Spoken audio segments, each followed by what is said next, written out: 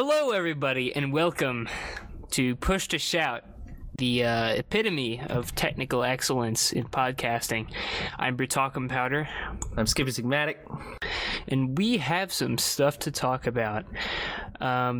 Chief of which is this E-drama. I know you all love that, coming to I wouldn't all call kinds this of juicy E-drama. the primary news, although there hasn't been a whole lot going on this week, so maybe E-drama is the biggest news we have.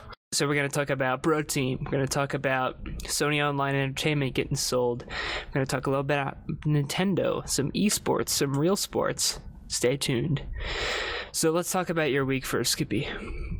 All right, I'll just kick it off with the most embarrassing part of my week, which is probably going to be something that I talk about every week because I'm kind of addicted to watching the WWE. As ashamed of it as I am, I can't stop because it's entertaining, maybe not for all the reasons it wants to be. God, I don't even know where to start. I've already talked about it before, but I'll just say, I already mentioned the last podcast I was going over how there was the big Royal Rumble event and everyone was freaking out because there was this big hoopla, and they addressed that Thursday night, and it was just really weird. And this is like, maybe this is kind of the norm for WWE because I have just started watching it, so I don't know how it is.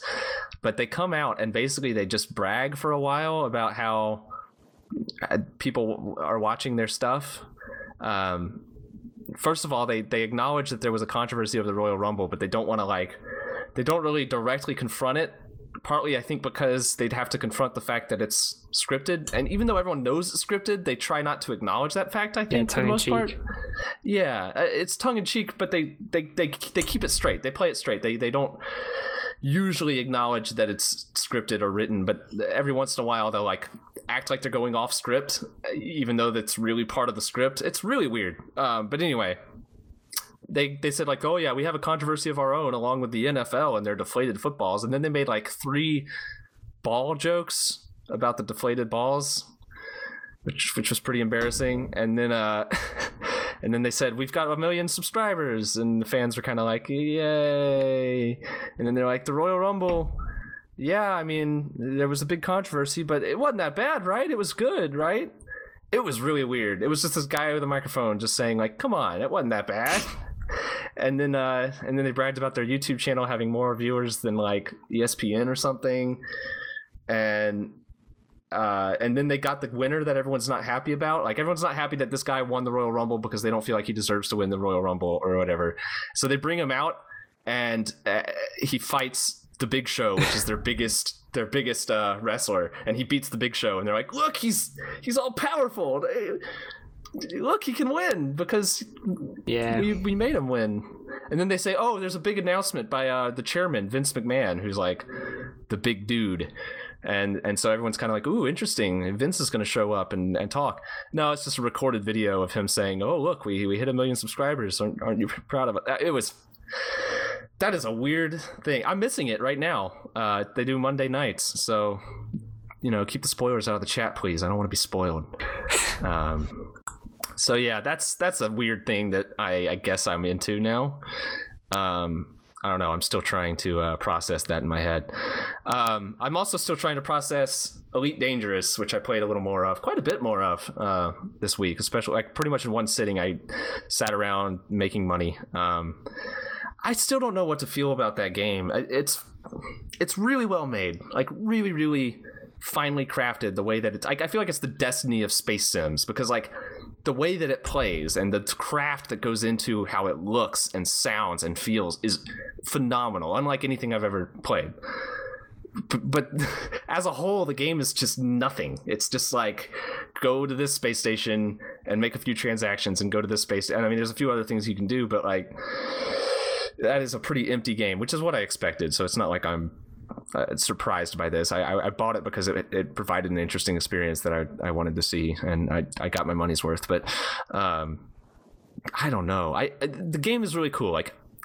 There's really cool moments that it's one of those games where like you can tell your friends stories about this game because everyone is going to have a different experience, and none of the experiences are like scripted or part of the story or anything.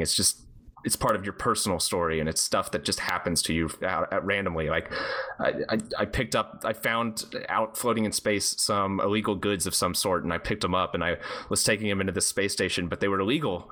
And the space stations have patrols, like police basically, that like kind of fly around space stations, and they scan your ship to see if it's clean or not. And to avoid their scans, one of the things you can do is like shut off everything in your ship and close its heat vents, and so your ship starts heating up, and you can only do it for like a certain amount of time before you'll just destroy your own ship. But until that time, you're basically like, it's called running silent. Like, it's hard for them to find you and scan you, and like everything goes really quiet, and like your life control or like life what do you call it, support? The thing, yeah, life support. I don't know why I couldn't think of the name. Yeah, your oxygen goes away because you've turned off that system too. And so like you're floating through space, and like your windshield, like it's all like frosted over from like the life support being off, and like you're trying to like sneak into the space station. The moments like that are really cool.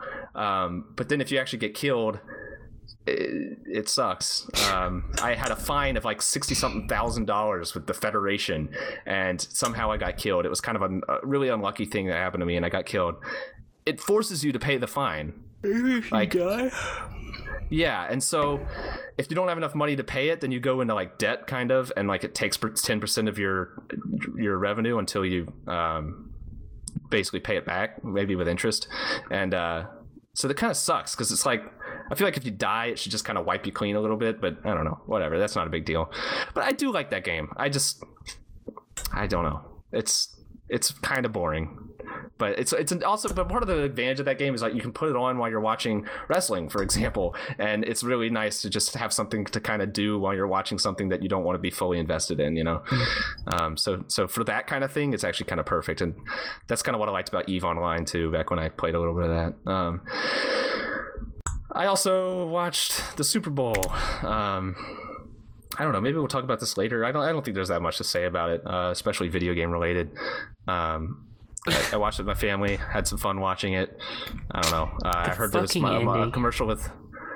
Yeah, that was crazy. I if you don't watch football, I don't even care if this is a video game podcast. Well, it's a podcast about things that we're interested in, and I would like to talk about this. Let's talk about it. When you have one of the best running games in the NFL, if not the best running game in the league, you don't fucking pass the ball at half a yard to a championship. Fuck that. That was the stupidest shit of all time, and they deserve to lose. My God, that's what I have to say about the Super Bowl. Yeah, that guy who caught the ball, who intercepted the ball, is from my state. He's from a college called West Alabama, which I didn't know existed until he caught that ball and someone mentioned it. Yeah, they totally didn't need to do that. Like, even a casual follower of football can understand, like, when you have 2 timeouts and it's under 60 seconds and you're right there on the goal line, there's zero reason to throw the ball. Damn, that was weird. It was cool though. I like it when stuff happens in the Super Bowl. Oh, and then they broke out in the fight, that's always fun. They earned that loss and more. Oh yeah. It's kind of a shame though. I do feel bad because like the catch before that was so amazing. Like I've almost never seen anything like that. I haven't seen anything like that. Yeah. And then it's going to be completely overshadowed by what happened right afterwards. So, but they deserve it. Like they shouldn't have done that. The coach made a really, really bad call. Did you see the mobile ads? There were like 3 or 4 of them. The mobile ads? You mean the ones for like mobile games and shit? I think there were like 2 for Clash of Clans, and there was one for like, I don't know, a Clash of Clans ripoff, I assume, like Warfare Online. Yeah, or something. Like 3 Clash of Clans ripoffs. Yeah, they were all Liam like Neeson? That kind of game. That one, I liked that commercial. That was pretty good. I liked it too. Was that one actually Clash of Clans? I think that one might have actually been Clash of Clans. I'm not sure, but I know that there was more than one Clash of Clans commercial, and that might be including like some of the pre-show commercials. But yeah, no ads for AAA games or anything, just mobile games, which is kind of telling, I guess. Speaking of those commercials, though, they have like escalated the attempts at tear jerking to Oh the my next God. level. And Like, tear jerking or holy just shit. punching you in the gut with like, here's a dead kid. yeah, like here's a kid who drowned in a tub. Make sure you. What was that even for? I don't remember what that. What the point of that was. It was not Allstate. Nationwide? It was I think it was Nationwide. Nationwide. Yeah. Life insurance, I think. Like your kid is gonna get crushed by a TV or drowned in a tub if you don't buy our insurance. I saw a tweet shortly after that said, "Nationwide, your child died," which I thought was pretty good. And then they had the Dove Men commercial, and it was literally just a commercial about fatherhood.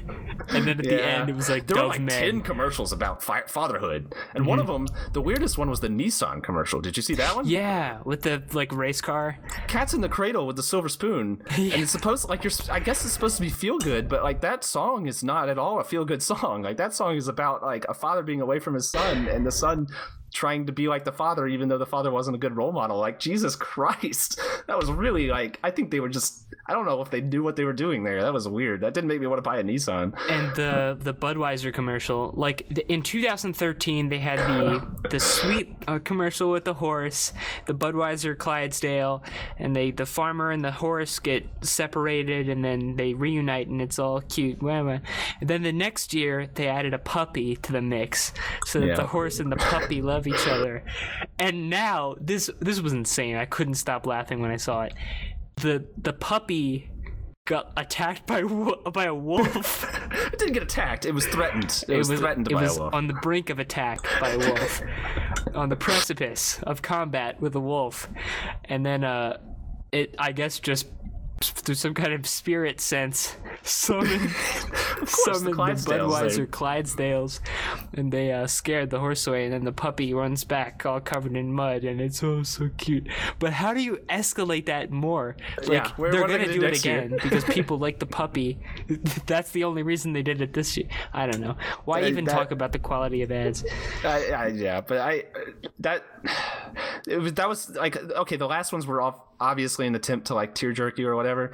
This one just went so far beyond, like, it's just like so formulaic. Like, here's a puppy, and look, the puppy's sad and it's away from home, and look, it's trying to get back home, and look, it's under in danger. A little box, it's raining. Like oh god, I don't know. I think it was intentionally funny, like a little bit, but it was still really try hard. I think it was another Budweiser commercial. But basically, the macro beer? whole point, the macro beer, where the whole point of the commercial is just fuck good beer. Like that is that platform. Like on the one hand, I kind of like that concept of a commercial. Like, oh, you're snooty with all your fancy beers. We're just a beer. We're just Bud. I like that idea. But it comes as really desperate, especially as you see the grocery store aisle of beer like get slowly taken over by craft beers, and like the Budweiser's being pushed off into the corner. Like, it's like apparently their ad strategy up until now has been like to ignore that, but now they're just kind of acknowledging it head on. I think that those the big beer companies are kind of getting hit pretty hard by the local stuff and all those smaller companies. What a shame. Somebody needs to step in for big business. Yeah, they really they need someone to help out, make a Kickstarter or something. I don't know. Kickstarter, that shit. Okay, I'll sit on that. Okay, we'll save that for news review week or whatever. Let's see. The only other thing I did, I streamed Besiege a couple nights ago. That is a game. It's basically Banjo-Kazooie nuts and bolts, except you're creating a siege weapon. I like the concept a lot. I'm actually really like playing it. I was really surprised that it hasn't been done before, because it's basically like what everyone does in Gary's mod when they first get the game. It's just like, oh, let's build this thing that drives around and fires a cannon. And that's what you do in this game.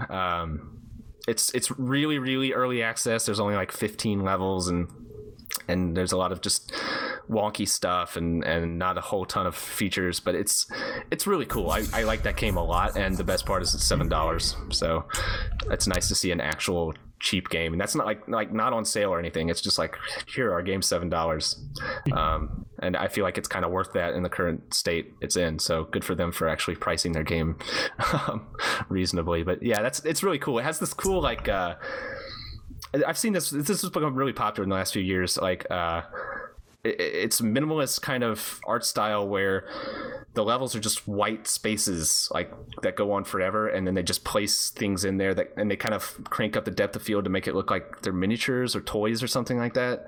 You know what I'm talking about? Hitman Go has that style, and the Tomorrow Children has that style. I like it a lot. It's a cool style. I hope it doesn't get overused, which it probably will, but for now it's neat. I don't know if it fits this type of game, but I don't know, I guess, because like you're just kind of building stuff together. It could be like making a toy or whatever, but yeah, it's a cool game. Check that out. It's really cheap and fun. So that's my week. Cool. So on my end of things, I've been watching somebody in the chat mentioned that I look tired. I was watching Apex, the end of Apex 2015. It's the Smash tournament, the largest Smash tournament of all time. It was really cool to watch, but it was going pretty late because it was an event. You probably heard about that they had to move the venue. The first venue wasn't up to code. Like the fire marshal shut it down, basically. Yeah. And at the last minute, they had to change venues. So they had to compress 3 days of competition at what was already the most entered Smash tournament ever. They had to compress 3 days of competition into 2. And they managed to do it. It went really smoothly. I was surprised by that. I mean, I'm not going to do a blow-by-blow of the whole thing, but the highlights, at least for me, were you ever hear Chillin' Dude? Chillin' Dude was one of the OG Smash people who kind of made Melee into what it was back in 2005 and 6. Like I haven't heard of any of these people. He was an East Coast OG, and he's really, really important in the history of Smash. And Mango is the best player in the world right now. And then so they're friends. And this Swedish motherfucker, smug-ass, new kid on the block. Fucking Swedes, man. Named Leffen. He thinks he's the greatest. And so he challenges Chillin' Dude in what's called the Salty Suite, which was at 9 p.m. after the first day. And it was an exhibition match, Chillin' Dude versus Leffen. And Chillin' Dude, he's kind of old. For being in that community, he's old, like late 20s or something, or early 30s. So nobody was expecting him to be that good. It was just kind of an exhibition. And the stakes were the right to use a certain fox costume in tournaments. And Leffen, he was so fucking smug. He got 5 games on Chillin' Dude. He just shut him down. And then Mango, best player in the world, steps up and he says, Leffen, if we meet in the brackets, I got $1,000 on it. And they did meet in the brackets, and Mango got shut out. The best Smash player in the world got beat by this Swedish prick. But he finally got shut out by a guy named PPMD, who is one of the top 1 or 2 players for a while, but he just kind of disappeared a few months ago, or I think like a year ago. He just hasn't been around, and he just came back. Nobody was expecting him to do well. He wound up taking the whole thing. It was a really, really impressive tournament. It was great to watch. Apex 2015, good stuff. And also for Smash, been playing more Project M, NetPlay. That's been fun. My GameCube adapter that, adapts a GameCube controller into USB, it arrived, but it said it would work for PC. It doesn't, so it's a pain in the ass. Hopefully it'll work on the Wii U, but, I'm not optimistic. I think I just wasted a bunch of money on a brick. I also played a little game called Life is Strange. And we talked a bit about Life is Strange. Was it last week? I think it was last week. We just kind of mentioned it because it was a question from chat or something, and we didn't know anything about it. No, it was the Polygon story. Oh yeah, I forgot that. Yeah. Oh God, Jesus Christ! I repressed these things from my memory. So I wound up playing that, and oh my God, it's impressively bad. Like, the production value is clearly better than Telltale. Like, you can tell they had a bigger budget. Square Enix made it, the same team that made Remember Me. They had a bigger budget. Some of the production values are better, but it still manages to feel like faker. Like, these characters will just kind of, it's like at a high school, but they'll just kind of walk back and forth statically between these places. And like one kid on a skateboard was just skating like a couple of feet, stopping, turning around and skating the other way, and then if you get in his way, he just kind of pushes you all the way along. And those are just the technical things, but there's so much of that it's completely inescapable. The story itself is garbage. There is no story really. It's all build up. Nothing's resolved. It wants just you to episode 1, isn't it? It is episode 1, but The Walking Dead and most of Telltale's games, they have like a self-contained thing or set of events going on. So there's clearly a setup for the next episode, but you kind of got a sense of what happened and what that means for the future after you finish an episode 1 of a Telltale game. This is not like that at all. A lot of just confusing, cryptic nonsense, a lot of high school drama that it wants you to care about, but you still don't have context for. Like there's this one scene where you confront a security guard or don't when he's talking to one of your friends. But you don't know what it's about. All you can do is like step in or not. Yeah. And it says it's going to have a consequence, but I don't know what it is. I don't know what it's about. It's impossible to care. And the whole thing's like that. The hook is that it's kind of like Prince of Persia, but with conversations. Like you can rewind time and then like redo a conversation. It's a little bit cool, but it really feels like it exposes the biggest weakness of Telltale's games, or what they've always been, which is that there really never is that big of a difference between what you choose. Yeah. And being able to immediately go back and choose another thing, it makes that even more transparent, even though the idea is kind of cool. Right. So the whole thing just kind of falls apart. And of course, it's all about proving how hip it is. There's references to Kickstarter. There's references to Reddit. Of the most famous example is this guy gets beat up for you. You're a girl. This guy gets beat up for you. And then he texts you a selfie of him with a black eye. And he says, "Your White Knight Warren here." And then a couple more things are exchanged. And then your character texts Keck. I wanted to die. We were streaming that. It was good in that it was so bad. It was impressive. Don't buy it. Don't touch it. Don't fucking touch it. It's $5, but it's $5 for the first episode. Each episode is a new purchase. Just don't touch it. Leave it alone. If a really skilled game developer with a good writer came in and made even a very short game where the branching paths are actually branching paths that actually go in completely different directions, it could blow all these games out of the water. There's just nobody doing it. This isn't that big of a spoiler, but honestly, this is so bad I don't give a shit about spoiling it because it's nothing.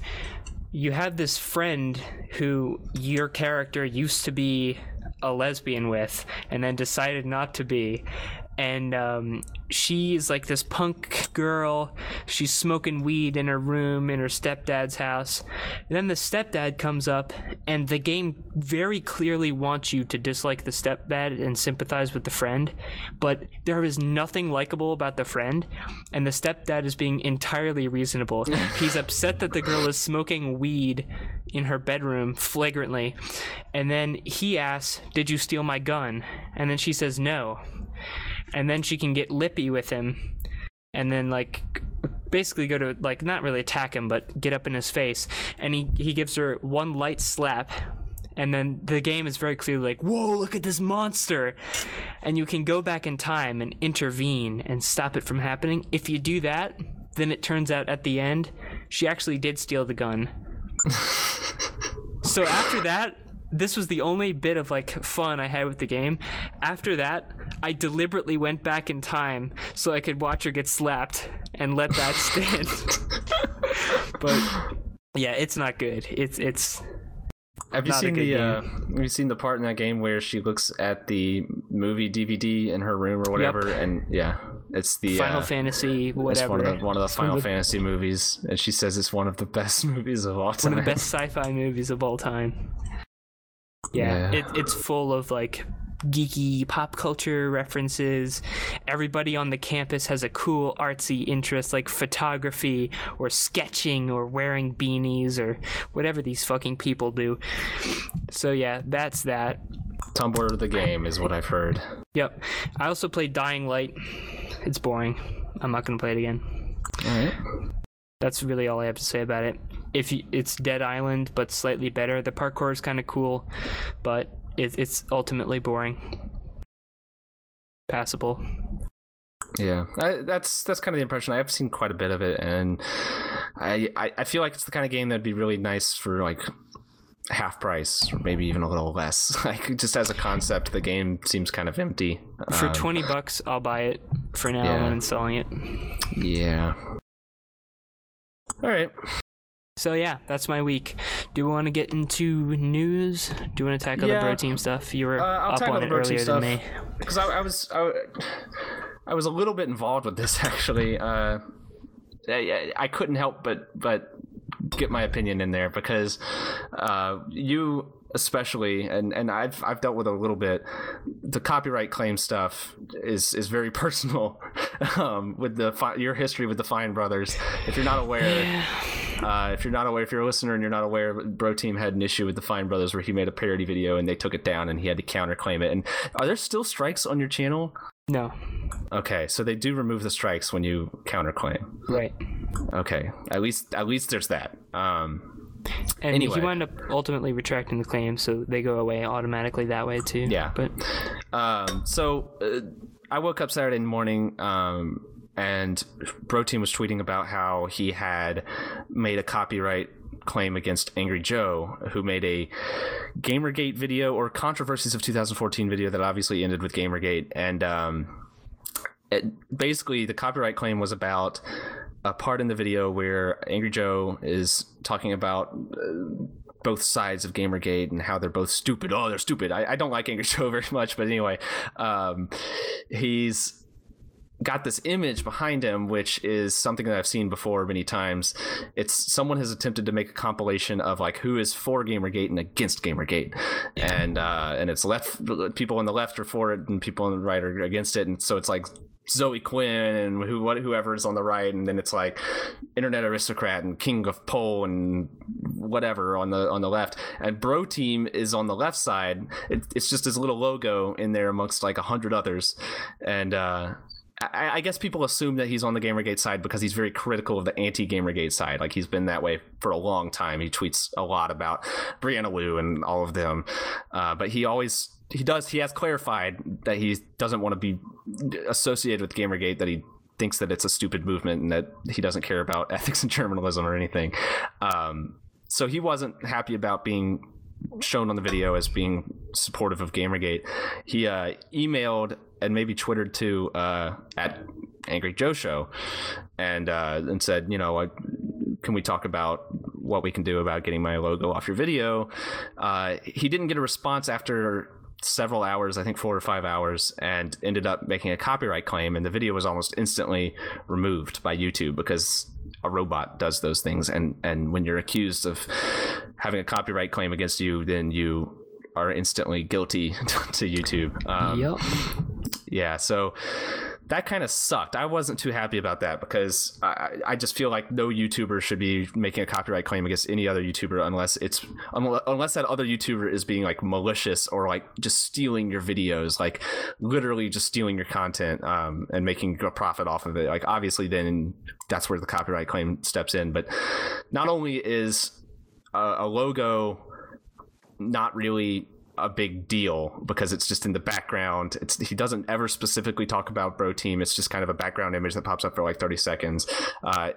It also isn't copyright infringement because it's journalistic, it's educational. I mean, you can argue all you want about how useless it is. I don't like Angry Joe very much. I don't think he's very informative, but the purpose is informative, and that's what matters in copyright. And most importantly, he's not taking any revenue away from Bro Team by putting the logo on there. So that doesn't at all fall under. I mean, that's all fair use. It's pretty clear cut. So I was pissed about it, and I tweeted at Bro Team that I wasn't too happy with it and all this stuff. And but Bro Team, as a result of me and many other people criticizing him for this, he wrote up kind of a apology and explanation of the events, which I thought was pretty good. I mean, he basically just said, I regret this. I didn't know that it would take down the video instantly. I still am not happy with him using my logo, but I'm not happy that Bro Team did it I think that Bro Team can act pretty immature sometimes, but I've met him in real life. I met him at PAX East a couple years ago, and he is super nice. Like, he's actually like really, really like quiet and nice in person, and so I know like he's not just like this dick or anything. So we're still buds. Like, a lot of people thought that we were fighting, and we weren't ever fighting. I just wasn't happy with what he did that one time. So yeah, I don't want to. This comparison is not the best because I like Bro Team a hell of a lot more than I like Bill O'Reilly. But it kind of strikes me as kind of like that. Bill O'Reilly claims pretty emphatically that he's not a Republican. He's an independent. Right. But when 90% of his content on his show, The O'Reilly Factor, is slamming liberal pinheads, then somebody is perfectly justified in at least having the opinion that he might be associated with that general side. And again, Bill O'Reilly is a complete jackass, and Bro Team seems really cool. So it's not the best comparison, but like I don't get, or at least I can't sympathize that much with why would you ever associate me with these? I'm not taking that side. Well, sure, but when you have very clearly and on the record stated your objections with the other side, you can't be too surprised when somebody lumps you in with the opposition. Yeah. I'm amazed. I would be amazed if he didn't know that. Yeah, I agree with that. I mean, he has been critical of Gamergate as well. And like I said, he has stated that he just does not give a shit about Gamergate's stated, like goals and stuff. Like, he just doesn't care. Yeah. But you're right. He is very, very critical of the anti-Gamergate people. He's very vocal about it. Has been for a while. So obviously people are going to affiliate him with Gamergate, but I think that it's a little bit of almost like a touchy subject for him because he doesn't want to be involved in that so much, or doesn't want to be part of the movement. He's just critical of one side. But you're right. He shouldn't be surprised, and maybe he isn't surprised that people associate him with it. But he explained that he was afraid that he would become a target from the classic anti-Gamergate people who can be pretty insane. And I've already seen a lot of them. Like, a lot of the major people have been pretty crazy towards him in the past and very recently as a result of this. So I can understand it, but he shouldn't have done the copyright claim. Like, bottom line, he shouldn't have done that. On the brand thing, because he explained that the reason that he did it was to protect his brand, basically, that he didn't want to be associated with something he didn't want to be associated with. That's his brand, that's his logo. He didn't want it in there. Well, part of having a brand that you've built, he mentioned a few times that he put a lot of effort into building this brand. If you are going to build a brand, then you have to be fully aware that your actions are going to reflect on the brand, the things you say are going to reflect back on the brand, and people are going to have opinions about the brand. People can cover the brand, beat them in the press, and use the asset to explain what's going on, the art asset of the logo. That's part of the coverage. As shitty as Angry Joe's opinions are, that's still his coverage. And, wanting to protect your brand doesn't give you the right to stop other people from talking or using your logo. Even if they're wrong, like factually wrong about what they're saying, when all they're talking about is, I would basically call it a political belief is what I would call Gamergate. Like, it's a political,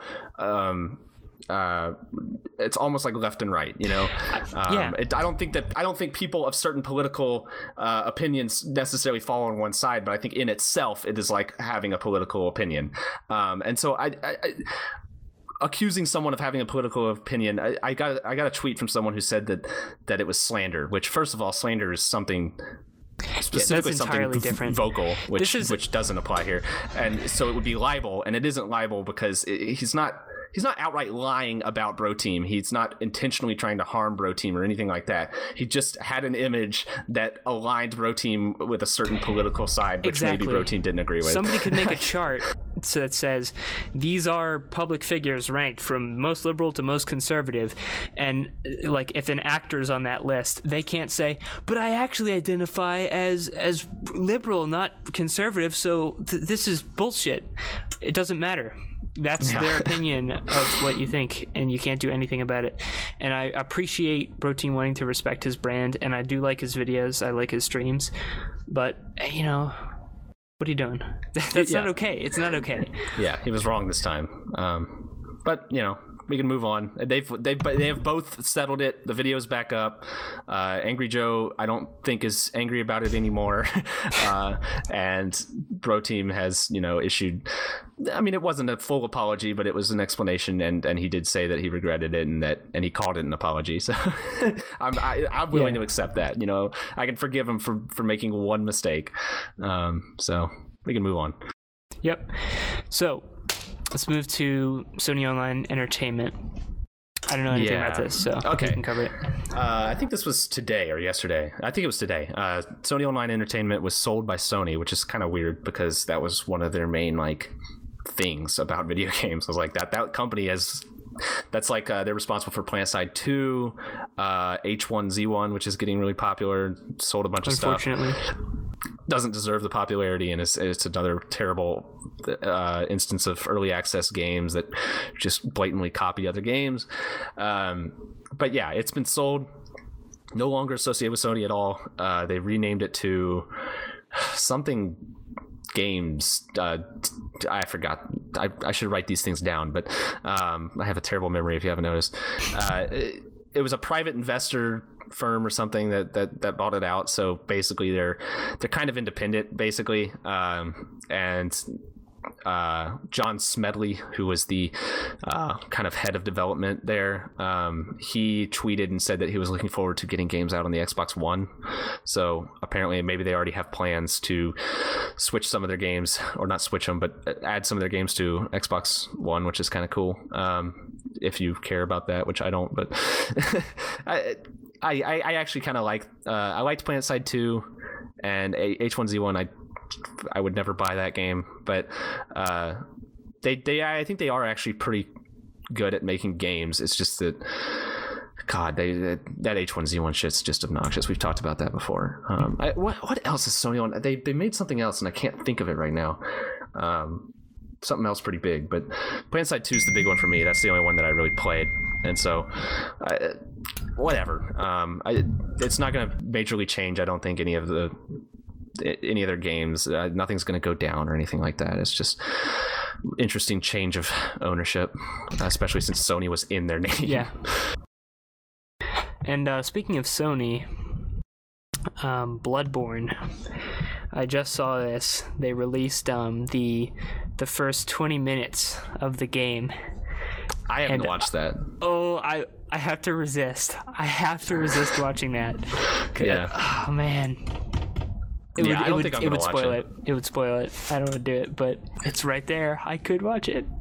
I might read opinions about it, but I'm not going to watch it because I do want, like, part of the fun of that game is your first experience of it, and so definitely. I don't want to spoil that. I'm already kind of, I already kind of wish I've seen less than I have, but I mean, nothing's been as bad as literally seeing the beginning of the game.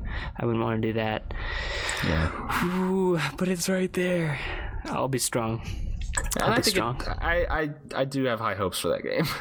I think it'll be at least better than Dark Souls 2, and if it's better than Dark Souls 2, then it's at least worth its money. It'll still be disappointing, but it'll be at least worth its money. So I feel like that's a pretty solid bet. I hope. Well, that's all I've got to say about that. I just saw the headline and kind of freaked out a bit. Yep. So, what's this about Nintendo's creator program? Is this going to let us see some cool new meme run games on the Wii U? Yeah. If you want to upload meme run from your Wii U, you're going to have to, on YouTube, you're going to have to partner with Nintendo. At least partner with them for that video alone. They've got this weird program. They've been teasing at it for a while because ever since they basically took down all the videos that had their content in it, they're sharing the revenue that they get from ads with the YouTuber creators. The YouTubers get most of the revenue, in fairness. But it's this really, if you look at the link that I linked there, I'm gonna put this in the description. Obviously, it's the guideline that it's frequently asked questions and stuff like that Nintendo has provided. It's very legal sounding, like it's all very obviously written by lawyers, and it feels like something that lawyers wrote with no without even acknowledging the fact that this affects a ton of people who don't want to go through all this bullshit just to upload game footage. And like they act like, here, we're providing this service for you, but what they're really doing is taking away something that you've always been able to do and making it something that they control, which is really shitty. I'm not at all happy with it. Jim Sterling, who I'm not a huge fan of, but he made a video. I haven't watched the video, but I saw him quoted in it where he said that if this were EA, the internet would be exploding right now with hatred. But because it's Nintendo and everyone loves Nintendo, and even I love Nintendo, nobody cares. Nintendo can get away with this shit. Yeah, it is really shitty. It's been coming for a while, since at least like summer of 2013. They've been trying to stake their claim on revenue this way. So yeah, it sucks. But what Jim Sterling is happy to overlook is that it's not a free pass, really, that Nintendo's using to escape scrutiny, because they've kind of the level of playing the game, as they say in the industry, nobody's been doing better than them for months, for a year. And so more than a year, yeah. If of any time for this to come, it makes sense now. People aren't upset because they've been delivering, like really delivering. EA makes shitty games and used to fuck people over. Now Ubisoft would probably be a better analogy. If Ubisoft did it, people would be all over them, but that's because they've shit out shit for months.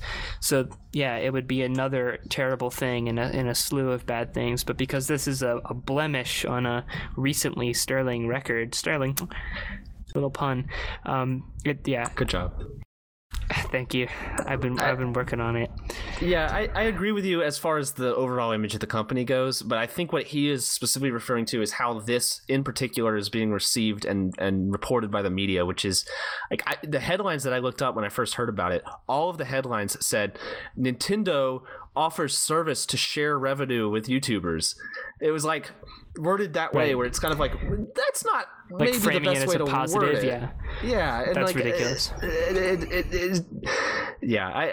They're the only company doing anything like this in the video game industry, and also from a purely, this has been said many times before, and everyone knows it, and so it's kind of surprising that they've still gone forward with this, even from a purely business standpoint.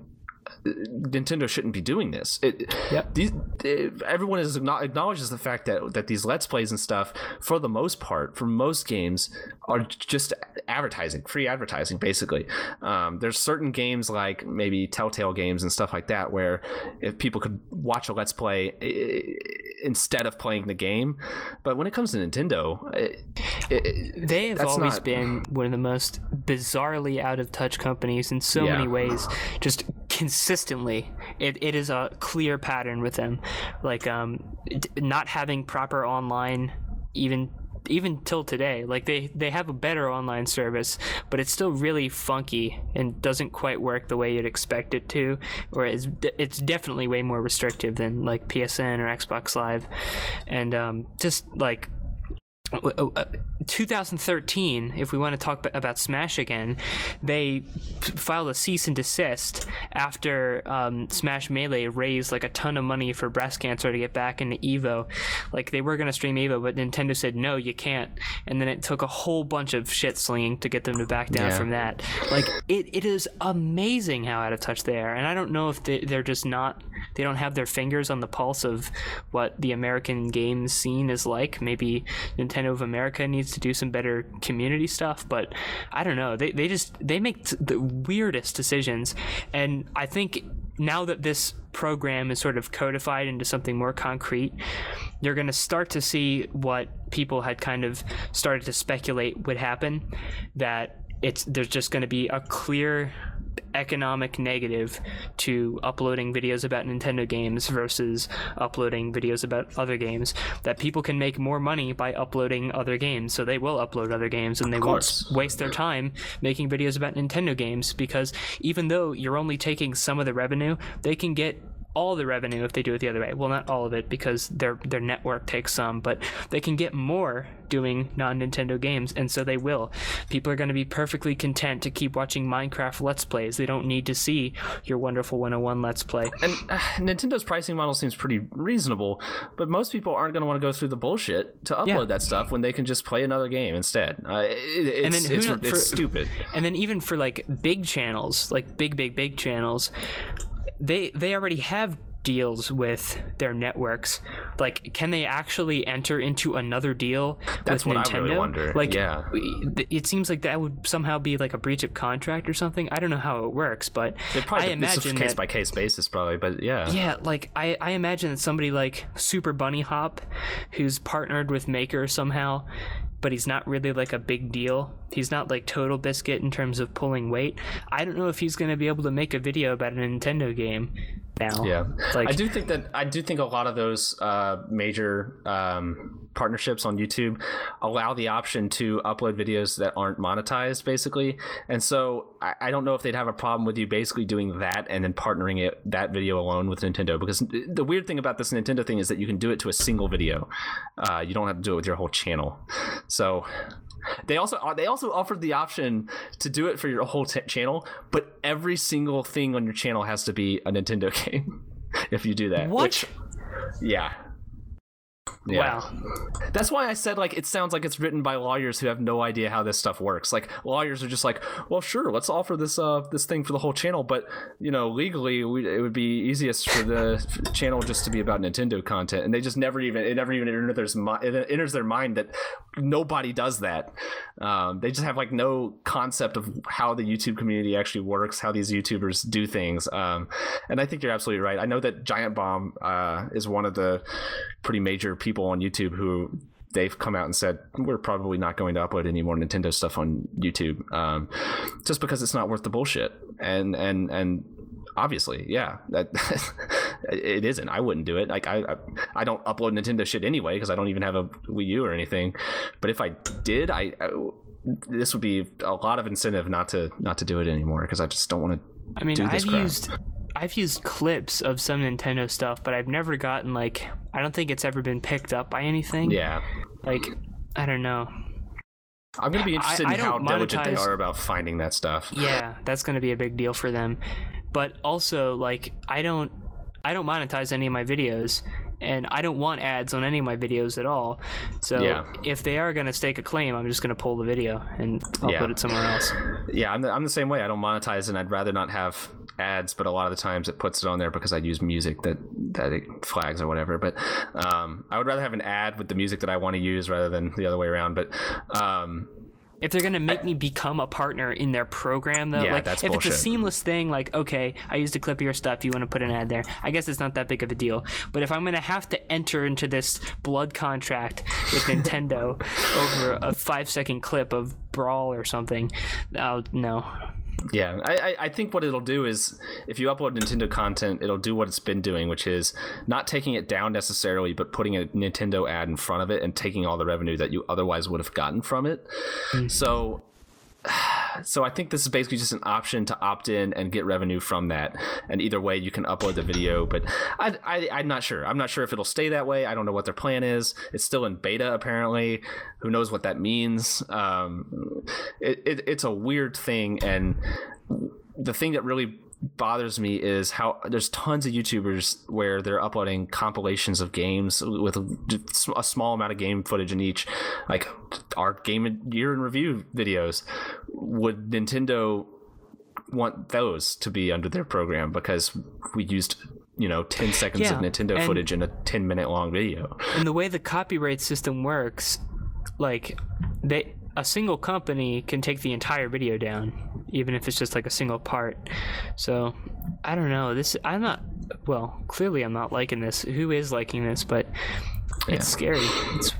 Not looking And it's good. it's not good for anyone, literally. Yep. I don't think that anyone wins, which is always bad, obviously.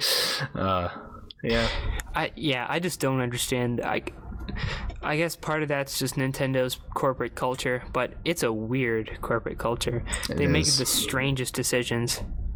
Yeah, this is a good thing. Don't get me wrong. This is a good thing, but the only reason that Nintendo maintains success and popularity is that they are really good at making games. They are just super good at it, and they have been forever, basically.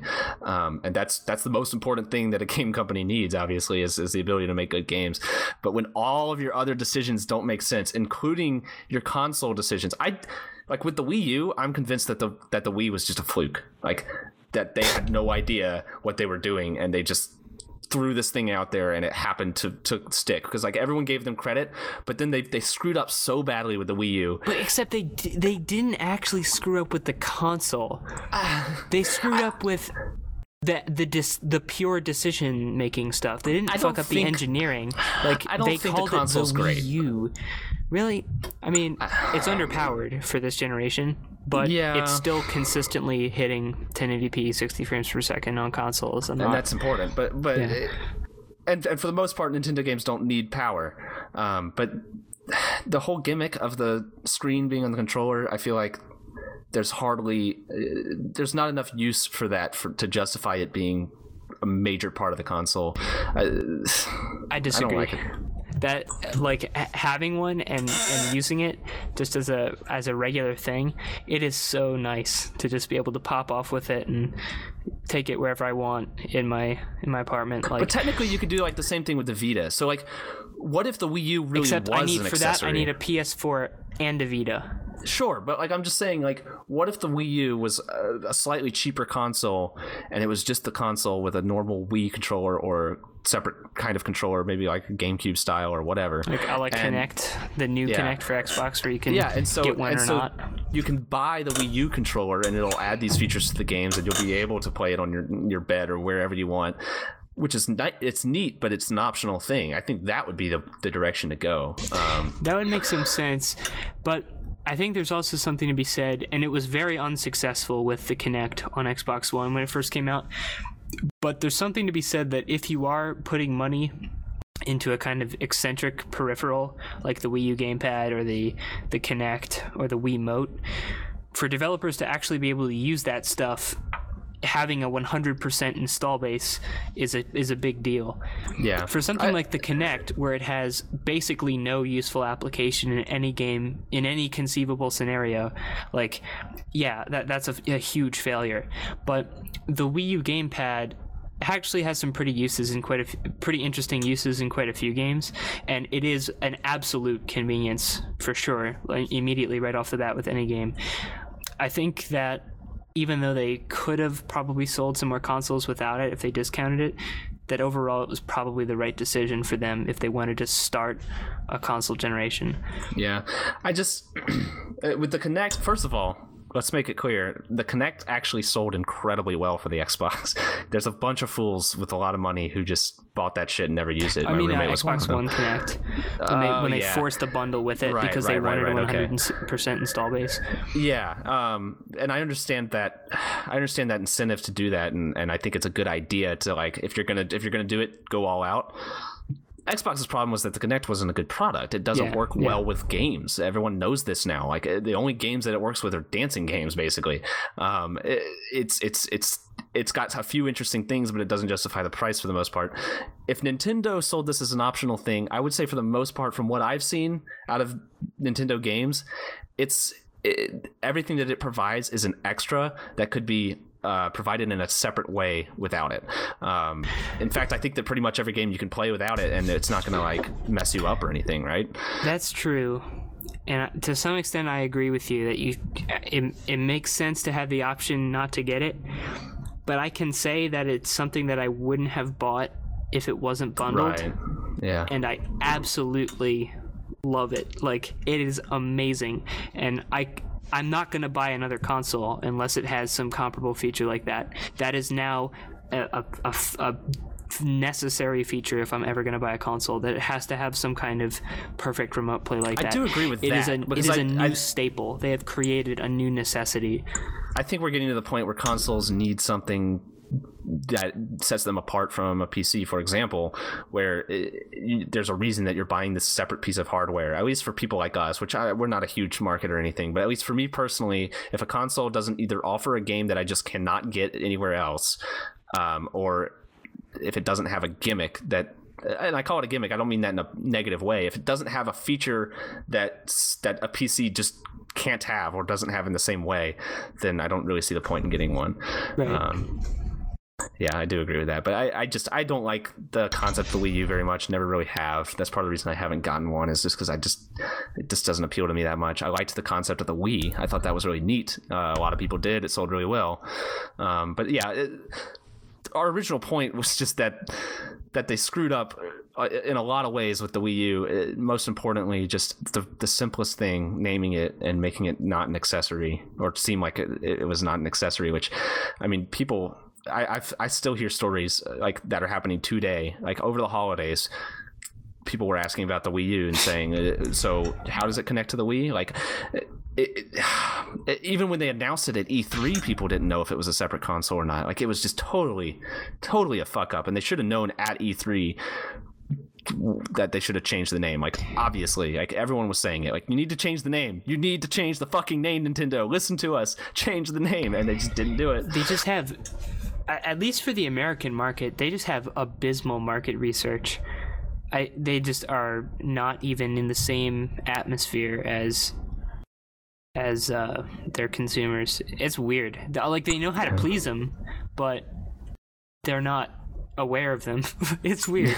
Yeah, they just, by their nature, just keep making good games. Well, yeah, but like they're I like said, a it's all about the games. savant, and they're completely wrapped up in their little Nintendo world. And I mean, like, here's the thing with the quality of games that Nintendo puts out, and this is, that's separate from the company. We're not talking about corporate, we're not talking about marketing, we're talking about the smaller developers or whoever. I don't know, it's all internal stuff, but like, whoever's leading their development teams knows what they're doing. They know that's that what I thought, but Satoru Iwata, the CEO of the company, he has this hugely extensive series of interviews with these developers, and he knows the shit inside and out. Like, he knows the development process of these games, and he's talking about Rhythm Heaven, and he's having a ball. Yeah. And he, like, personally signed the team up for dance classes. Like, the management, or at least the CEO of the company, is super involved with these games and this stuff. Like, overall, at least from what I can tell, the entire corporate culture points at success for video game design. But,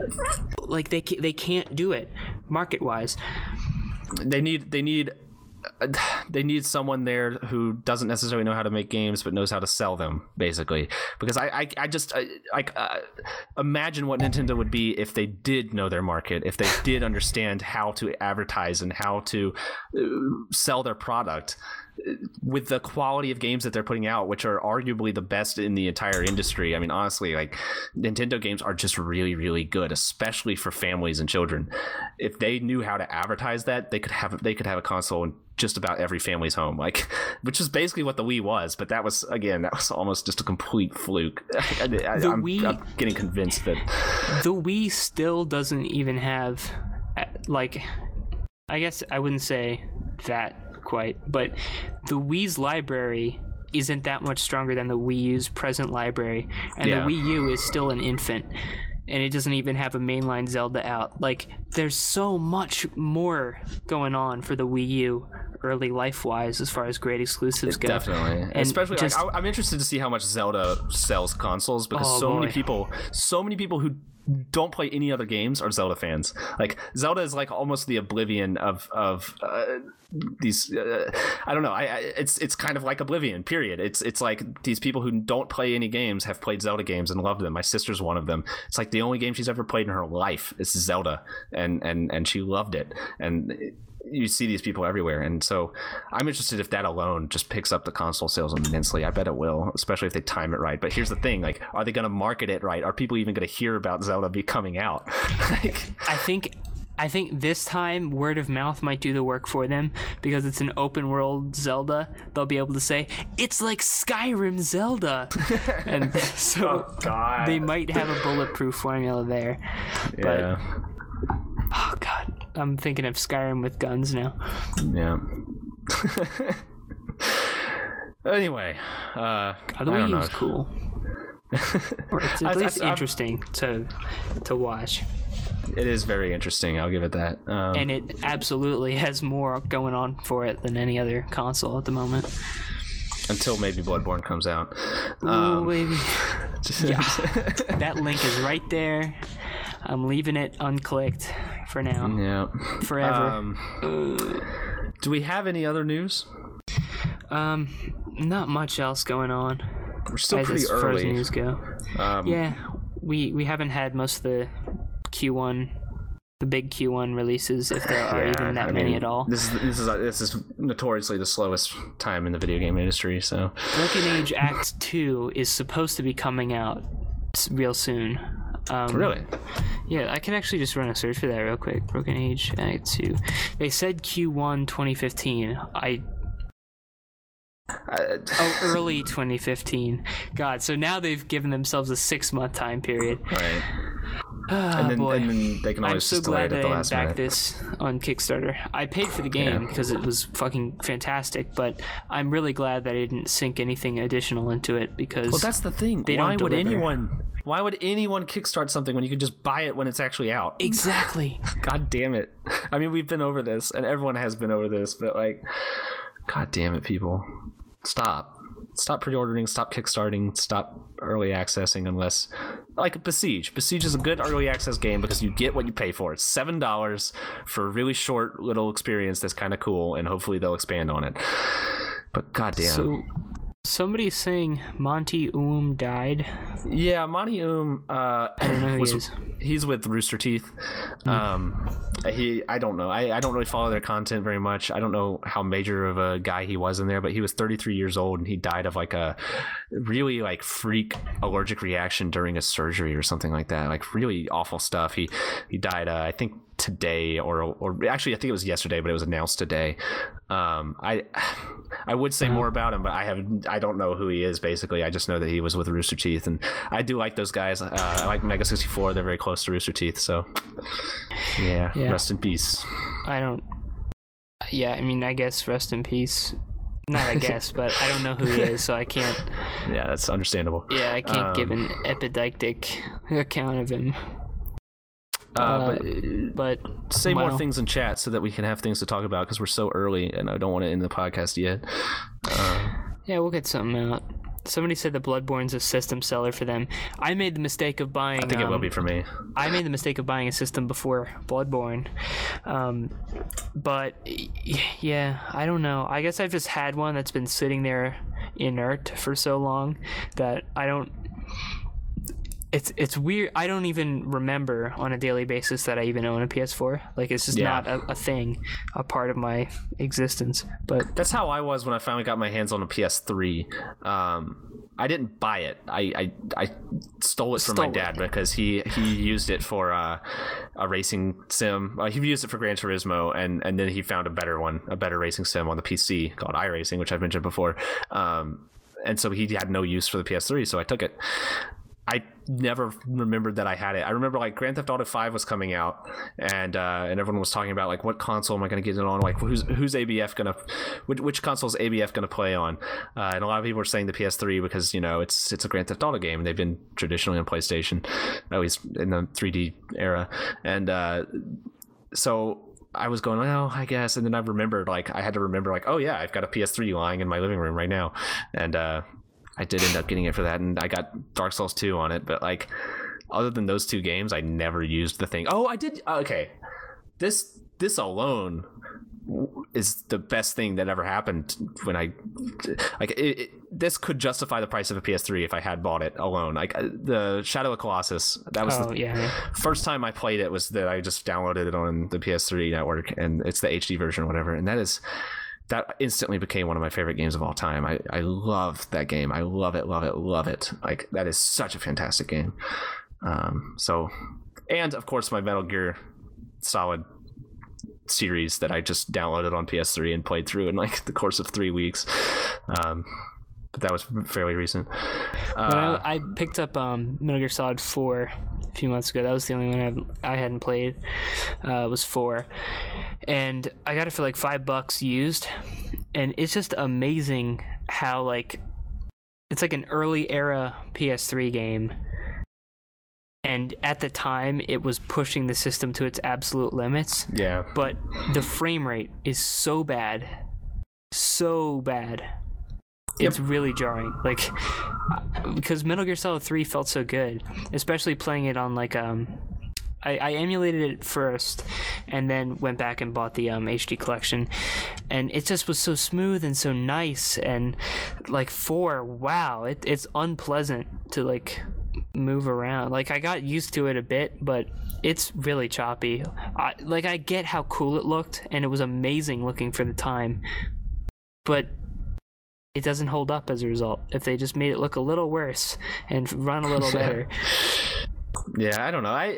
It wasn't so bad that like it's stopped me from enjoying the game or anything, but it was noticeable, especially in some parts where there's just a lot going on. It's like, Jesus Christ, come on, guys.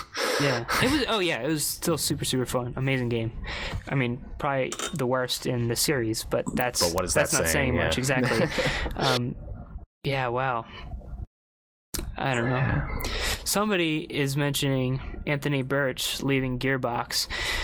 Yeah, I heard about that. I didn't mention it, but yeah, Anthony Birch, as you know, is the supreme beta white knight who worked at Gearbox and wrote Handsome Jack the character and Borderlands 2 and Borderlands the pre-sequel. He sucks. He's a big shitty person, and he has such an embarrassing personal life. It's disgusting. And so he left Gearbox, which means now I guess more people are going to buy Gearbox games. But he's also going on to work with Freddie Wong, and Freddie Wong is the guy who makes all kinds of funny, epic video game After Effects parodies. Video Game High School, what a blast. Yeah, I'm not a huge Freddie Wong fan. I haven't seen a lot of his stuff. Like, it's his cool effects work is cool, but it's cool the shittiest application. Yeah, it's cool that he does that stuff with like an assumedly pretty low budget and like indie and all that stuff, and he's doing pretty cool stuff with it. But like, as far as the humor goes, I can pass, I think. Someone mentioned the Metal Gear Rising 2 trailer that wasn't, or teaser that wasn't actually a Metal Gear Rising. I don't know anything about this. All we know right now is like it's very clearly the Metal Gear Rising font. Like that much is basically certain, but that's all we know. All they did was at the Taipei Game Show they showed a 2. They also apparently have come out and said, no, it is not a Metal Gear Rising 2 trailer, but who can ever believe anything that anyone who has any affiliation with Hideo Kojima says? Like, that's obviously what it is. There's no debate. I don't know why you wouldn't make a Metal Gear Rising 2. It's They're probably just saying it's not going to be called that or something. I don't know. Maybe. But I don't know. Also, someone mentioned No Man's Sky. There's not a lot of news or anything going on about No Man's Sky. It's kind of under the radar right now. But I do follow what's his name? I forgot it again. The head developer of No Man's Sky on Twitter, and he seems like a really nice guy. And he's been tweeting a lot about the soundtrack. They're making the soundtrack right now. They've hired some kind of indie artist who does a lot of like electronic kind of music and uses a lot of like, he's one of those people that'll plug in a bunch of electronic things and see how they interact with each other, and just it all sounds really weird and stuff, but that might be really fitting for this game. I don't know. Yeah, I'm really excited for it. I hope that it doesn't end up being like a full price game with no content. I don't know if Sony is, or not Sony. I don't remember if Sony is the ones. There's someone who's kind of almost like they're not publishing it, but they've been kind of supporting it like really heavily. So I feel like they probably have some influence on them. And I think it was Sony, because I think Sony's been kind of saying that it's a PlayStation game, but I don't think it is PlayStation exclusive. But yeah, I don't know. I hope that's not like a full price game. I don't know. It'll be cool. It'll be a cool game. Somebody is Konami clarified that there was no new game announced. Yeah, I mean, Teased. yeah, they haven't announced it. They just teased something out. Like, I mean, they didn't show that for no reason. That much is clear to everybody. Somebody, or not somebody, I saw a link here that was interesting. Oh yeah, this reminded me, this is unrelated, but you were wondering what else the studio that Sony Online Entertainment did. They also made EverQuest. Yeah, that was it. Or they're making, is it like a sequel or spiritual successor to EverQuest? I don't know. That one where like it's destructible environments and stuff. Do you remember seeing this? It was like an MMO that at least ostensibly was pushing the limits of MMOs. Vaguely, but I don't know. They haven't said. I don't think they've said anything about it for like a really long time now. So I think it was one of those things that's kind of been put on the back burner. A lot of people are really excited for it, but I feel like it's one of those things that's going to promise a lot and not deliver a whole lot of what it promises. They were promising shit like the world constantly changing and like these big events happening where like people are building up fortresses and then like AI attacks the fortresses and you have to defend it. Whenever I hear that stuff.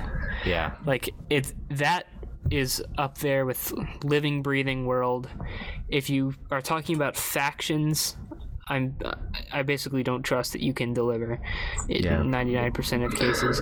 Like there really aren't that many good executions of faction mechanics like ever. It's super I think World rare. of Warcraft still had one of the best implementations of just like it's not you're either like, Horde or Alliance and here you go. Yeah, it's not unfindable, but it's just rare. And World of Warcraft did it well because they were pretty isolated and only met every once in a while, or at least early on, so that like they felt like they had different cultures almost. And they even also though it was weren't pretty exactly okay. Yeah, you just said it. They felt like they have different cultures. It feels like you're getting an entirely different experience depending on not only what faction you choose, but what race you choose. You spawn in completely different areas that look nothing like each other. The cultures and everything is completely different. The world is huge, and the factions are completely separate, and you don't even see someone from another faction for probably the first 10 or 15 hours that you play that game usually. That's what was so cool about World of Warcraft from the beginning. The Old Republic, and I'm using this as an example because it's one that I played. I think this also applies for plenty of other games like Elder Scrolls Online and stuff. But the Old Republic I played quite a bit of, and the amount that they screwed that whole concept up is unbelievable. So obviously you choose between the Empire and the, I guess, Rebels or Alliance or whatever it was. And the only difference is that like the Empire has more stereotypically evil characters and the Alliance doesn't. And yeah, you spawn in different worlds or whatever, but because they're different, because they're completely separate planets, it doesn't feel like you're in an actual world because you just get in the ship and you go through a loading screen and then you're on another planet. And like there's so like the whole idea of like traveling across the world in World of Warcraft is genius in many ways because it feels like you're part of something that exists. You don't feel like you're in a video game. People complained a lot about the travel system of World of Warcraft where you had to get on griffins and fly, point to point on the griffins and actually like wait for your character to get there. A lot of people complained about that, and even I remember being bored with it. But it was essential to building that world. You had to feel like you were actually traveling a great distance, and you were. The Old Republic ruined that with by just you go through a loading screen and you're on a different world. They also have their hub cities for each faction. So like in World of Warcraft, there were 3 hub cities for each faction, and they were really, really unique and interesting. And you had like the hordes, like they just looked completely different. They were awesome. And then the Old Republic, they were literally copies of each other. They were the exact same layout. The only difference was that the Alliance had, I think, a blue tint, and the Empire had a red tint. Wow, those are some substantial differences. That was fun. That's funny though, because BioWare did that well before. They made Dragon Age Origins, and you said you haven't played that, right? But they did that fantastically, maybe the best ever, where you can choose your race. You can be a human, you can be a dwarf, And let's say you want to be a dwarf. Well, you can be a dwarf nobleman or a dwarf commoner. And if you start out as a nobleman, then you start out in a noble house, and there are political concerns you have to deal with. Like, the first quest is just you kind of getting exiled or ostracized from this noble circle because of some political intrigue. And if you start out as a commoner, it's a completely different setting, and you try to work out of this poverty, and it's really cool. And then you'll go back to those same areas later, and you'll meet some old characters and like see how they've changed. Yeah, that's always neat. And if you didn't start as that, you'll still be passing through those same areas later. You can go there, and they're part of the same world. You can walk there, or at least go to the map there. They did that fantastically. I'm surprised that they didn't do it for the Old Republic. Yeah, I don't know why. I think part of it was like, how much can you do with like planets? You're gonna have to just travel between the planets, and you can't have a sense of being on one world. Honestly, if I were them, I would have made the planets really massive areas, like really massive. Like they were good size, but like, start out with just a couple planets. Honestly, I know that's the whole idea of Star Wars, is that you're adventuring through the galaxy, but like, if you're gonna make an MMO, you're gonna have to completely change how you're doing things, or make the space actually part of the game, which would make it a completely different kind of game. But they also screwed up. They also screwed. You get to like level, I think someone pointed out in chat that it was level 20, and then you're on the same planet with the other faction. I think you go through 2 planets with your own faction, and then the third planet is a shared planet, which is absurd because it's a relatively small area where you both have bases. And like in World of Warcraft, it would be like these contested zones, and you don't see a whole lot of the other players very usually, and like there's this kind of like hostility there. Sometimes they're warring, and sometimes there's like this really weird neutral, but it feels strained, it feels like there's actually like a tension there. But then in the Old Republic, it's just like, here's our base, here's their base. Also, the bases look pretty much the same, and there's just no like, oh god. Maybe and of course everyone speaks the same language. So like, part of the fun of the World of Warcraft was like, you can't even talk to a Horde player. Keck. But I'm pretty sure in the Old Republic you can talk to the other faction and everything. It's just, God, come on. Yeah, like, maybe this is an unpopular opinion, but Star Wars has never been about like the world to me. It's like about the hero and the adventure of it. Yeah. Like I really am not that concerned with like the politics of these planets, and the planets themselves really aren't that interesting. The world just isn't all that interesting. That was part of the problem with the prequels that everyone hated so much, is that they do try to get into the politics of it and stuff, and everyone's like, I don't give a shit about this. Nobody gives a fuck. Exactly. Good guys versus the bad guys. Come on. Yeah, it was never made to support that kind of thing, and the prequels showed that it can't. And like Middle Earth in the Lord of the Rings, it very clearly feels like a story about Middle Earth that Frodo's a part of. Star Wars feels like Luke Skywalker's story. Like, I don't know. You're Building right. Tolkien-esque RPGs are so successful because that formula really allows the world to take center stage. And Star Wars just, what do you do?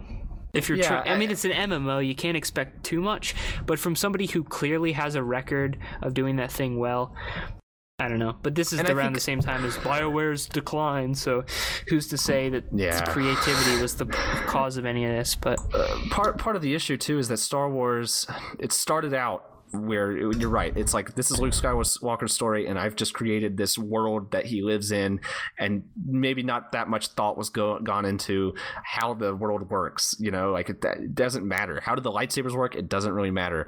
How are the politics work? It doesn't matter. This Tatooine has a city where it's all scum and villainy. It doesn't fucking matter what the history of the city is or anything. That's just what it is. But then when people take that and they try to make it something that it was never designed to be, when they try to make it universe garbage, how do people read that stuff? How can you bring yourself to care? It ruins it for me because I don't give a shit. I don't want to know that stuff. That's the good thing about it, is that you don't know anything about that world. It's alien, it's different, and you kind of can fill in some blanks, but you're not even really meant to think about it that much. It's just interesting because it's different. It's cool. You don't need to go into the politics or any of that shit, and that's exactly what BioWare loves to do. Create your own sci-fi world if you're going to do that shit. There's been plenty of successful sci-fi worlds that have been built. Yeah, fucking Mass Effect. There you go. Yeah. So I that's part of the reason I think that I've never been able to get into Knights of the Old Republic, which are heralded as good games. I've tried to play those multiple times, and just I think one of the biggest issues is that I just never find myself caring about the world, because like I don't want to know anything more about the Star Wars universe. I don't want to know anything about it. I just want to see stories inside of it. Yeah. That's what I'm hoping for the 7th movie, is that they can just really just a straightforward, this awesome hero, put him on an adventure, get the hero journey going. I don't care if it's formulaic. That Star Wars is cool, not because it breaks new ground of storytelling. It was just awesome. Yeah, exactly. And sometimes things need to just be awesome. A simple twist, real simple twist. He's his father. But that was so cool. That was so cool. And like people in the chat are sitting here like correcting us about certain things and stuff, and it's like that's the whole point. We don't care. If you're capable of correcting us, then you're the problem. Yeah, like we don't give a shit. It's a cool universe. The designs of the sci-fi stuff is really cool. Lightsabers are the coolest thing ever. Everyone knows it. We don't need to know how they came about or anything like that. How a Sith Lord crafts his lightsaber. What? Yeah, and like the Sith Jedi thing itself is such like this weird abstract conflict between literally good and evil. Like even trying to ascribe any kind of motive to the Sith ruins the magic for me. Yeah. Like they are just evil. That's the point. That's what they do. And BioWare tried to not just make them evil, which was like, come on, they're the Sith. They're supposed to not give a shit about these things, but like because they have these choices, especially in the Old Republic, but you can make a Sith character that just only makes those good choices. Like it doesn't make any sense. Is it like D&D? Are they like lawful evil? Is that what's going on? I guess. I don't know. I have no idea. I don't even care about Star Wars. My character was evil. My character was evil in Star Wars because that's always fun when you just punch a guy in the face and shit like that, and you shoot someone because they're being a dick, and that's the fun of the BioWare games to me is always choosing the worst option. But anyway. Yeah, I mean, speaking of being a dick, and I talked about this many times before, but worth checking out, and I'm not sure when the next episode's coming out, but worth checking out is Tales from the Borderlands. It's the first type of, like, story-driven game that's really making feeling like a dick fun as far as, like, story goes. Like, obviously, playing like a dick is fun in every game, like, you know, just killing random people in GTA or something, but it manages to do the story dicking well. Yeah, I might have to check that out. That might be my first Telltale game. Have you played the first Walking Dead? No, you should and probably I don't know play if I want to, because that's really good. That's really, really good. All right. You can just ignore the second one, or wait until the magic has faded enough that you won't care. Like the season 2 of The Walking Dead. It really isn't that bad. It's not bad enough to ruin season 1 for you. Like it's clearly worse in every way, but like it's not horrible. Yeah. And season 1, of course, is excellent. That's by far the best thing they've made. So, yeah, I'm really surprised that you haven't played that. I hope it hasn't been spoiled for you. No, I've seen a few scenes from like The Walking Dead, but nothing major. I don't think. I know a few things that happen, but I think I know one of the big spoilers, but like I don't know how it happens or anything like that. So I don't think anything's ruined for me. Yeah, like if you don't know the story, then yeah, you definitely want to play that. You'll enjoy that. What do you consider the best morality system in a game is? I think that's a good question. I really like the way Red Dead Redemption did it. How did they do it? I don't remember a morality system. You had honor. And you did? Yeah. I can't remember exactly all the mechanics of it, but I remember you could put on a bandana and conceal your identity, and then it wouldn't affect your honor. Like it felt that you were building a reputation in the West, and that there were reasonable limitations to it. Not everyone on the planet knows who you are and all of your exploits, or if they do, they can't magically see through a piece of cloth over your face. It felt like a real part of the world, which is why it was interesting. And back then, that was when a lot of these games, like if you would do something immoral in the middle of nowhere where no one could see it, it would still affect like your character's standing and reputation. If you kill somebody in the middle of nowhere in Red Dead, that's it. There are no witnesses. There's nothing else to it. That was really cool. I really like the way they handled that. In concept, I think that's really cool, but the fact that I can't remember it even existing is probably tantamount to. That's true too. But someone mentioned Papers, Please. That's something I never would have thought of. I wouldn't call it a morality system in Papers, Please, because it's above that, honestly. Like the way that they reward and punish your moral choices in Papers, Please is genius, and they don't have to formalize a morality meter. They just I don't even want to put choices. that in that category because I think it deserves to be just a separate thing of its own. Because Papers, Please is genius. If you haven't played Papers, Please, play Papers, Please. It's a game that uses gameplay to tell a story like I've never seen anything do it in such a perfect way. I love that game. I would say, as far as morality systems goes, I think. This could be nostalgia talking, but I really enjoyed playing around with the morality system in Fable, the first Fable game. When you're bad, you start growing horns and stuff, and you become pale and like scary looking, and you gain. The really nice thing about Fable's morality system was like the way it kind of handed you little things that you could do with your either evil or good status. Like if you were a good character, you could like talk. I mean, you could gloat in front of people and like flex your muscles and stuff. But if you were an evil character, you could like fart in front of people, and I thought that was fun. If you were good enough, then a halo would appear above your head, which that was just fun to like slowly see your character change like that. I think I like that a lot. What deserves honorable mention, at least, it's not like a system that extends to the entire game, but I remember just being amazed by it, and I still think it's really cool. At the beginning of Chrono Trigger, you run into this girl named Marl at the Millennial Fair, and you just like walk around with her. It's like a scripted sequence where she tries to get candy, like candy apples or something, and you meet by bumping into her, and then her necklace falls to the ground. But then she winds up being the princess, and then you get brought in on some trumped up charges. It's just like you're basically framed for some crime of kidnapping her, even though she got sent back to the past.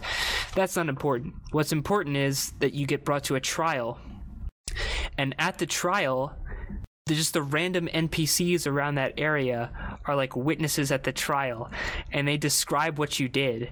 And so, like, if you bump into the girl, you can talk to her, but there's also a twinkly necklace on the ground. Most players are conditioned to go for the necklace because it's a twinkly item, and there it is. But you can check on her first and make sure she's all right. And if you do that, then they mention it at the trial. And then what you did in this sequence determines how they testify, and that determines how the jurors vote. Like, if you try to leave while she's getting her candy apple, she's like, wait, where are you going? But if you stuck with her, then it makes this case of you being friendly with her and that she clearly wasn't being kidnapped by you like you're being accused of. It was a really subtle thing, and for its time, I don't really think many games do that. I can't think of a lot of games that are that subtle about like choices and stuff, like choices that you might not even... it's not like a huge deal. I mean, you can the outcome's basically the same if it's all guilty or all not guilty. But just the fact that it acknowledges that kind of thing, and that game overall, it's not about moral choice overall, but it's about changes, very subtle changes that have huge ramifications over the different time periods of the game. Like something you do in 65 million BC will have clear changes in the modern day. That's cool. It'll just be a tiny little change. And so it really kind of plants that seed of what you do matters. The game's paying attention. And it has something like 13 different endings. It's really cool. Chrono Trigger is one of those games that I've never played and just need to. Period. You yeah, have to. I know. Put that way ahead of The Walking Dead. Our Restus points out that the Fable morality system is kind of silly. I disagree with that. I don't disagree that it's silly. I just disagree that that's a problem. I think that the Fable as a whole was a very silly game, but he also said that it was kind of non-functional. Like it only gave you cosmetics and stuff. It actually, if you went fully evil or fully good or like got pretty close there, you started to unlock like really good weapons and spells that you couldn't get unless you were aligned in that way. And I think that I remember very specifically many times in that game where it's like I could do something right now that would give me super good armor or something like that, but it would take off a ton of it would give me a ton of evil points that I don't want. And so I was actually having to make these choices. It wasn't like deep. It wasn't like these deep moral choices, but it was just a simple consequence that the game gave you for doing something that you had to make a choice, and there were consequences on each side. And that's what their morality system, that was the purpose that it served. It didn't pretend to be anything that it wasn't. It's gotten a lot of criticism for just being like, this is either good or bad, which is silly, but I think it's fine. I liked it. I liked it a lot in that game. I thought it fit with the gameplay very well. Yeah, now that I've got Chrono Trigger on the brain, like that game, Far Cry 4, how if you wait in the room, then you can trigger like a little special early ending that's a bit of an Easter egg. Chrono Trigger basically does that, but it does so many of them, and it makes sense each time that you really feel like they're valid different endings, or at least interesting different endings, even if one is clearly better. Like this one happens really early on. It's not that big of a deal, and some of them are more serious. This is a bit of a cheesy throwaway, but basically because you can travel through time freely, you can fight the final boss whenever you want. Whenever you're strong enough to kill it, you can go do it. If you kill it before you resolve a crisis in 65 million BC, then the whole world is reptiles in the modern day. And it's like, that's just how that went. It's not even that big of a deal, but there's so many different endings like that I really don't want to spoil. They just make it so impressive. Like they thought these things through, and whenever games show that kind of care with how they handle the story and the mechanics, it's always great, especially if they could show substantive consequences for choices. I need to play that game. I know almost nothing about it. Like I know that it's better that way. Games in a lot of ways, and I know almost nothing. It's like right on the cusp of where JRPGs got to be completely fucking impenetrable. It's before that happened. Like the sequel to it, Chrono Cross, has a lot of these really weird combat system-y quirks with like, I don't even remember much about how that combat system worked. It was kind of confusing, like different alignments and just weird garbage that I didn't care about. Chrono Trigger is like super simple. It's kind of like a hybrid turn-based active. It works really, really simply. You just kind of target and do it. It's good. Yeah. It may be a perfect game. I can't recall any problems with it at all. Yeah, I hate to switch back and forth between subjects like this, but Our Restus is saying things in chat that I highly disagree with, and I have to acknowledge them. He's talking about the Fable system and how there's no room for ambiguity. It doesn't allow you to choose. There's no gray moral choices, either good or bad, which has always been the criticism that I've heard of Fable. And I just don't get the criticism, because I think Fable's the kind of game that you don't need the ambiguity. It's not trying to tell a cool, interesting story about morality and stuff. It's just saying you can either be a good guy or a bad guy. And the hard moral choices don't come from like, it's not giving you choices where it's like, oh, both of these have consequences, and I don't know which one's the good choice or the bad choice. That's not what it's trying to do, and that's not what it does. What it does is it says, if you kill this person for this piece of armor or whatever, then you're going to be evil, and that will affect how you play your character and stuff, and that will make it harder to become good if you want to do that. That's all it needs. That's all it wants to do, and that's what I like about it. It's simple and effective. I completely disagree that it's burdened by its simplicity. I think that's the whole appeal of it. Yeah, like what made Infamous's execution of it so bad was that it took itself way more seriously than Fable. Like, it was going full on grimdark, take this seriously. Yeah. And when you have to play the cartoon hero or the cartoon villain in that kind of context, it really makes the whole morality system feel like just an artificial meter that's meant to have artificial influence over the game. But something like Fable, even in the name, like in a fable or a fairy tale, you're not interested in the Walter Whites and the anti-heroes with the complex morality. Yeah. In fables, the most memorable characters by far are the villains, the villain-ass villains, the evil queen who just kills people for fun, or the hero, the brave knight who just saves the world because that's what he is. That's what he likes to do. Those are the subjects of fables. That's what Fable is about. Yeah, I like that game a lot, and I don't think that the criticism it gets it usually deserves, because it's like people are criticizing it for something it basically isn't. I brought up over the weekend on Twitter, I brought up the fact that IGN... Okay, there was an ad in the Super Bowl.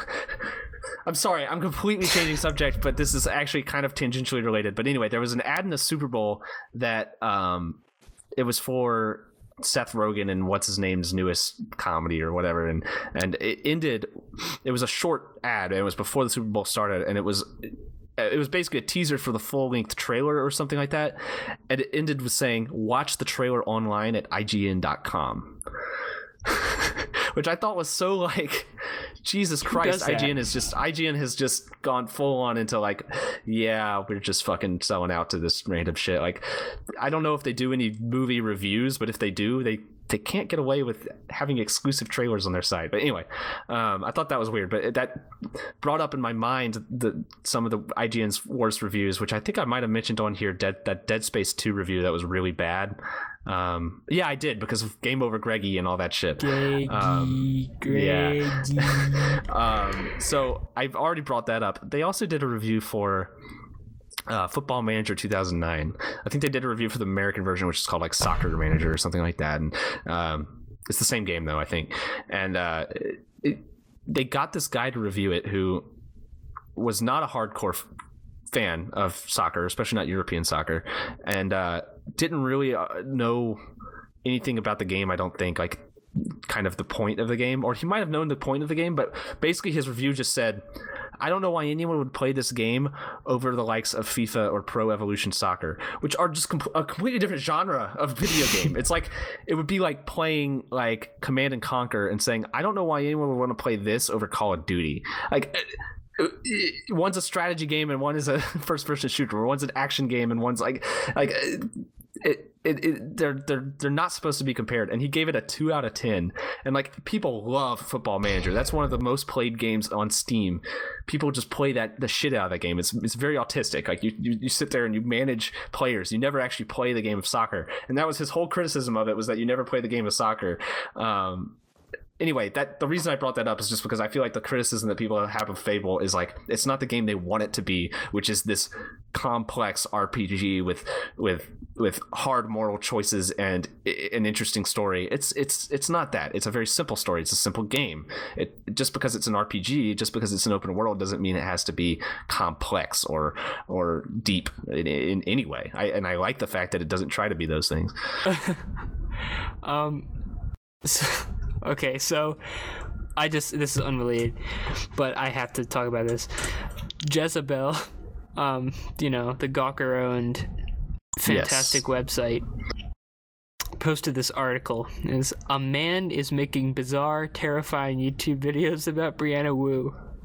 And it's fucking Jace Connors. It's Deagle Nation Jace Connors, and the writer of this article has like no idea who he is.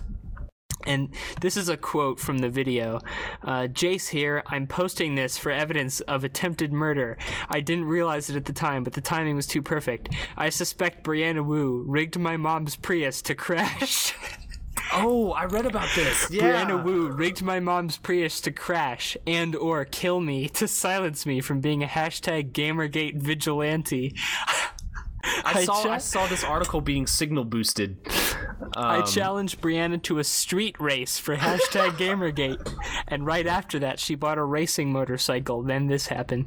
That's funny. The funniest to me is that she has no idea who Jace Connors is, and is like actually taking him seriously. Well, I don't know who he is, but I remember. Oh, you're missing out, Parkour Dude 91.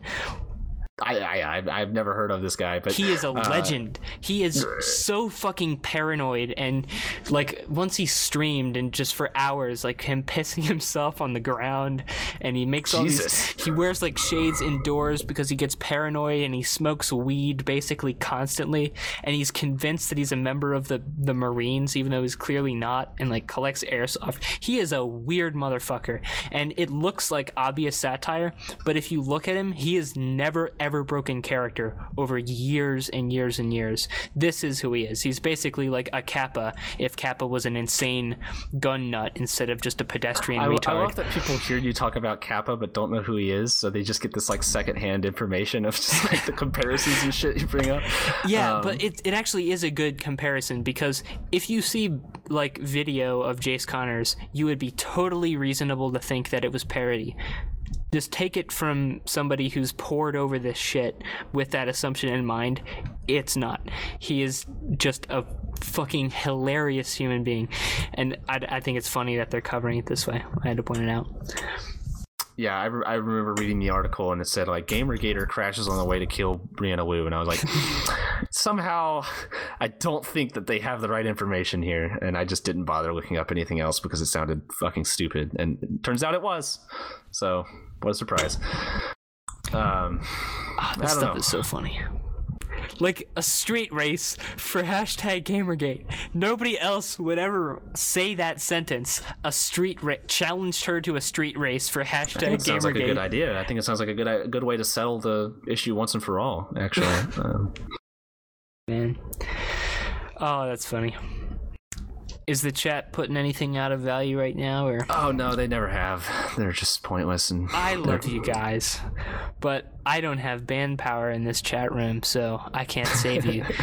Drop the hammer. Oh, this is just a little observation I noticed, but on your stream, because I'm a mod on there, your Hitbox stream, you can type /ban as a command. Oh, I noticed, yes. Yeah, so I typed in /ban everyone, and it just says everyone has been banned. So I had like a few seconds of fun with that. It's just a little tangential I saw that bit. like, Jonathan McIntosh and Brianna Wu were also banned from my chat, so thank you, moderators, for keeping my my Hitbox stream in line. We clean really the streets, it. But you let memes on your chat, so we don't tolerate that nonsense. Well, see, I like the memes. I like to look over there and see my hero, Tet Champion.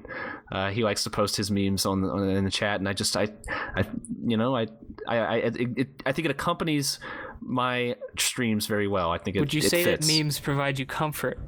Yeah, I would say that I think about memes at night when I'm feeling lonely or sad or afraid. Well, that's great. I think we should kill ourselves now, and also say goodbye to these lovely people, because I think we're about out of content. So thanks for stopping by, everybody. This has been Push to Shout episode 15. Stay tuned for next week, where we'll talk about some more great stuff. I'm Brew Talking Powder. I'm Skippy Sigmatic. And we'll see you later. Bye-bye.